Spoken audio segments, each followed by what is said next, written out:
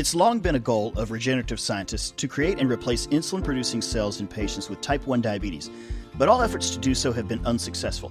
Until now. Welcome to Diabetes Discourse on ReachMD.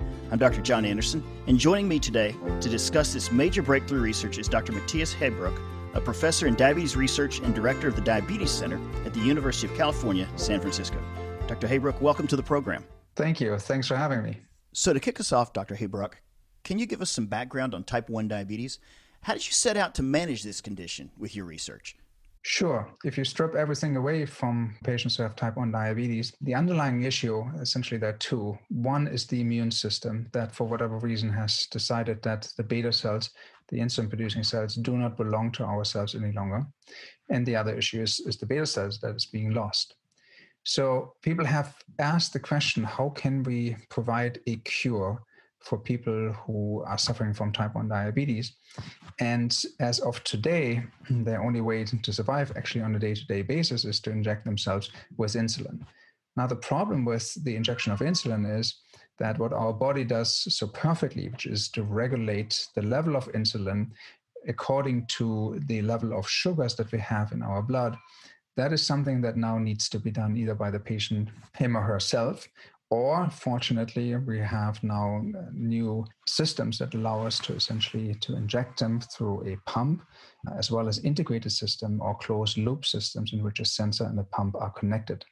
These are getting better and better over time, but at the end of the day, you still end up with devices that you have to carry on your body and with tubes that you have to connect to your body so that you can obtain the right level of insulin when you need it.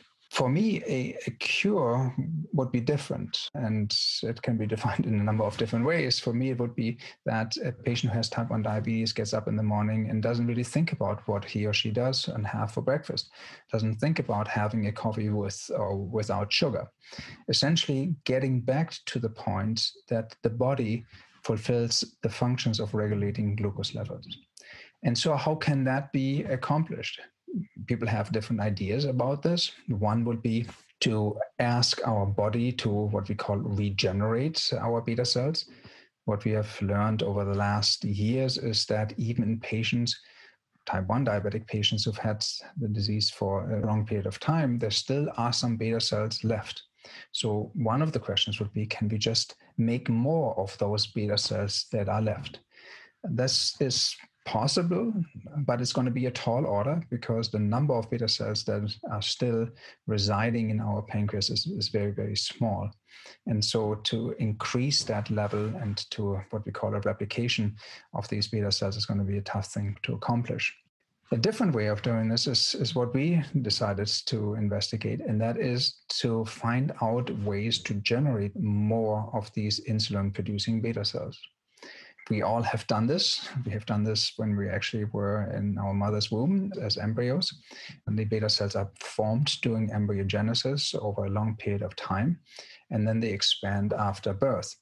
So we in my laboratory, as well as other groups around the world, have spent a long time to trying to understand what kind of signals, often these are secreted molecules, what kind of these secreted molecules provide the guidance for cells to develop along the path so that at the end you have a functional beta cell. That's a field that we call developmental biology, where we essentially study these mechanisms that underlie the differentiation of cells along a specific path. And by then using this information that again had been gathered over decades, by using that information, we and others, we have set out to try to see if we can recapitulate this differentiation path under cell culture conditions. And that's where these human stem cells come in, either embryonic stem cells or induced pluripotent stem cells that can be isolated from patients, from somatic tissue, like the skin, for example, or the blood. These cells, we call them stem cells because they can differentiate in a number of different tissues. In our body, we have 250 or so different cell types. We all are starting out with one cell as humans and as mammals. And over time, there are specific decisions are being made to take that cell and to turn it into a specific cell type, in our case, the beta cell.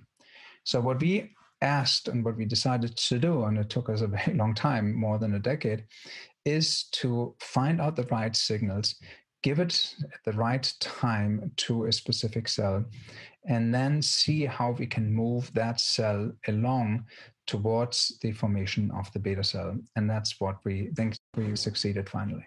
For those of you just turning in, you're listening to Diabetes Discourse on ReachMD. I'm Dr. John Anderson, and I'm speaking with Dr. Matthias Heybruch about his breakthrough research on insulin-producing stem cells. So, Dr. Heybruch, tell us a little bit more about these insulin-producing stem cells. I think you've done a really nice job of laying out how these stem cells are developed. But from a clinical standpoint, why would using stem cells be preferable over things like pancreatic transplants and islet cell transplants? So it's a very good question. Why wouldn't we just use islet transplantation or pancreas transplantation? Pancreas transplantation is considered to be the gold standard, and islet transplantation also has been around for decades now, and this is really a fantastic way of helping patients with type 1 diabetes. It's the gold standard because we are giving these patients an organ that is in this pristine form. It has undergone the differentiation that I just described before, and the formation, the organogenesis, as we call this process.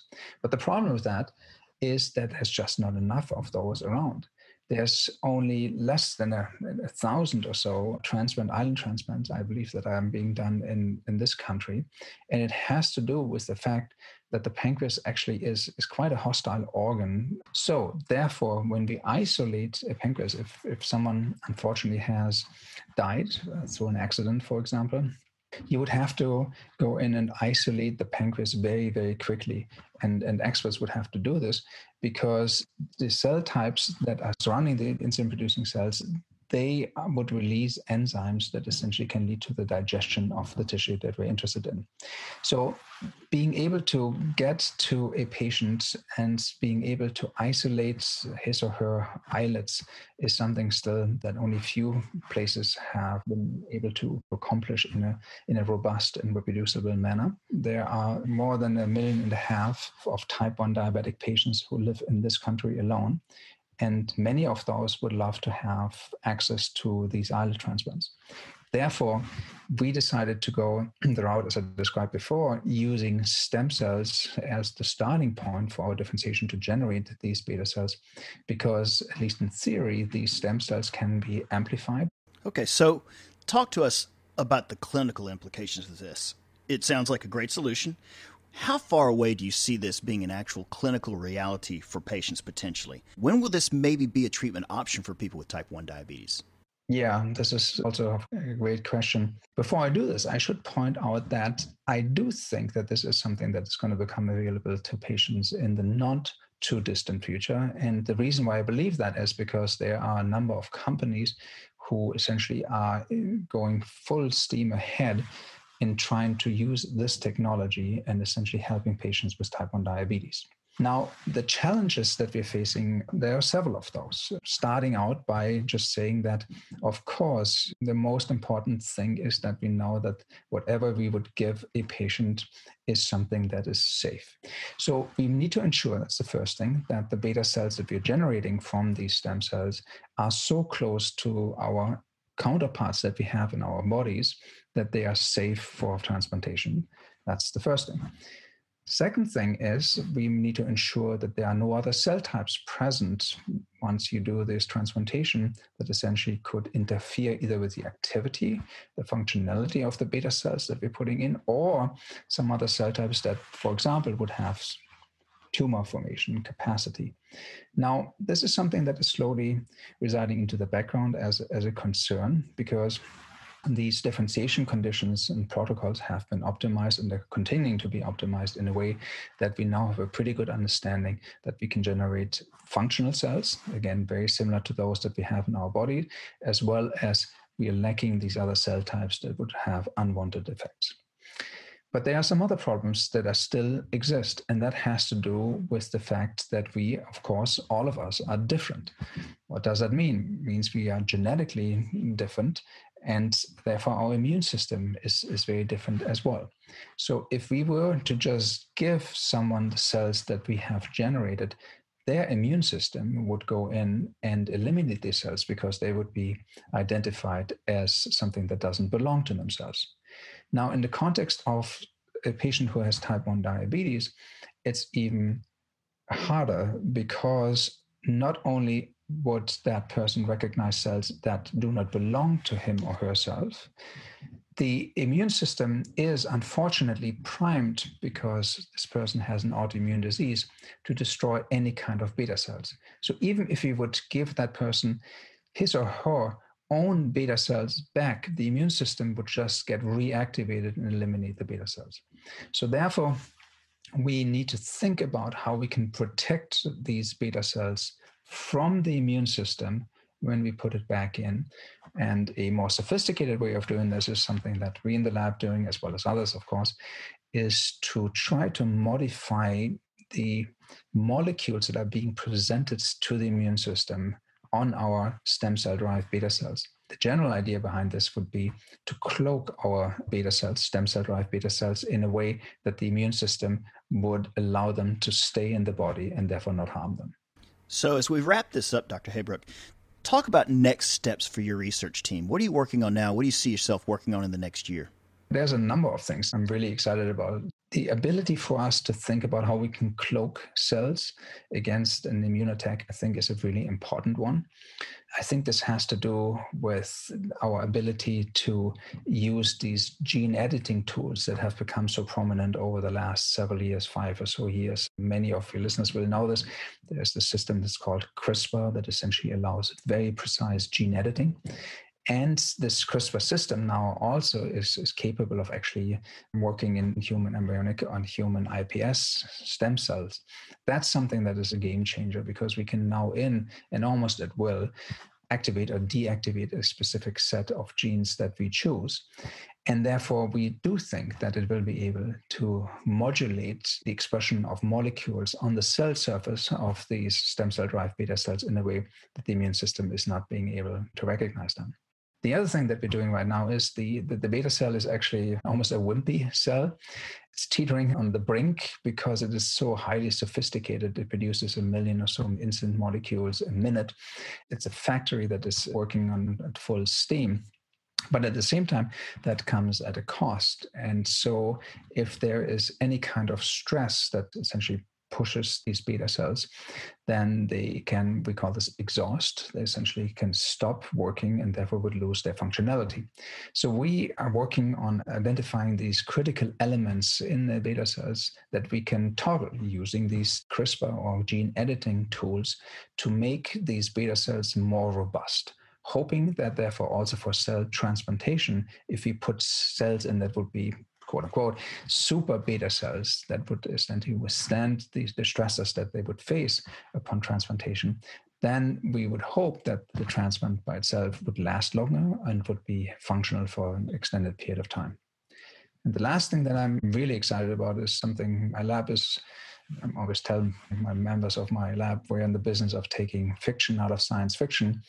We are hoping to essentially put sensors into cells that would allow the reporting of biological processes within our cells, and then essentially send these signals back out to a device that patients could have either in the doctor's office or possibly even, at some point might be incorporated into our phones. And therefore you would have, after transplantation, the ability to read out how your cells are performing. These kind of things, I think, would go a long way of us opening up this black box that currently exists after transplantation of any kind of organ. Wow. Well, this has been a fascinating look into one of the most groundbreaking findings in the field.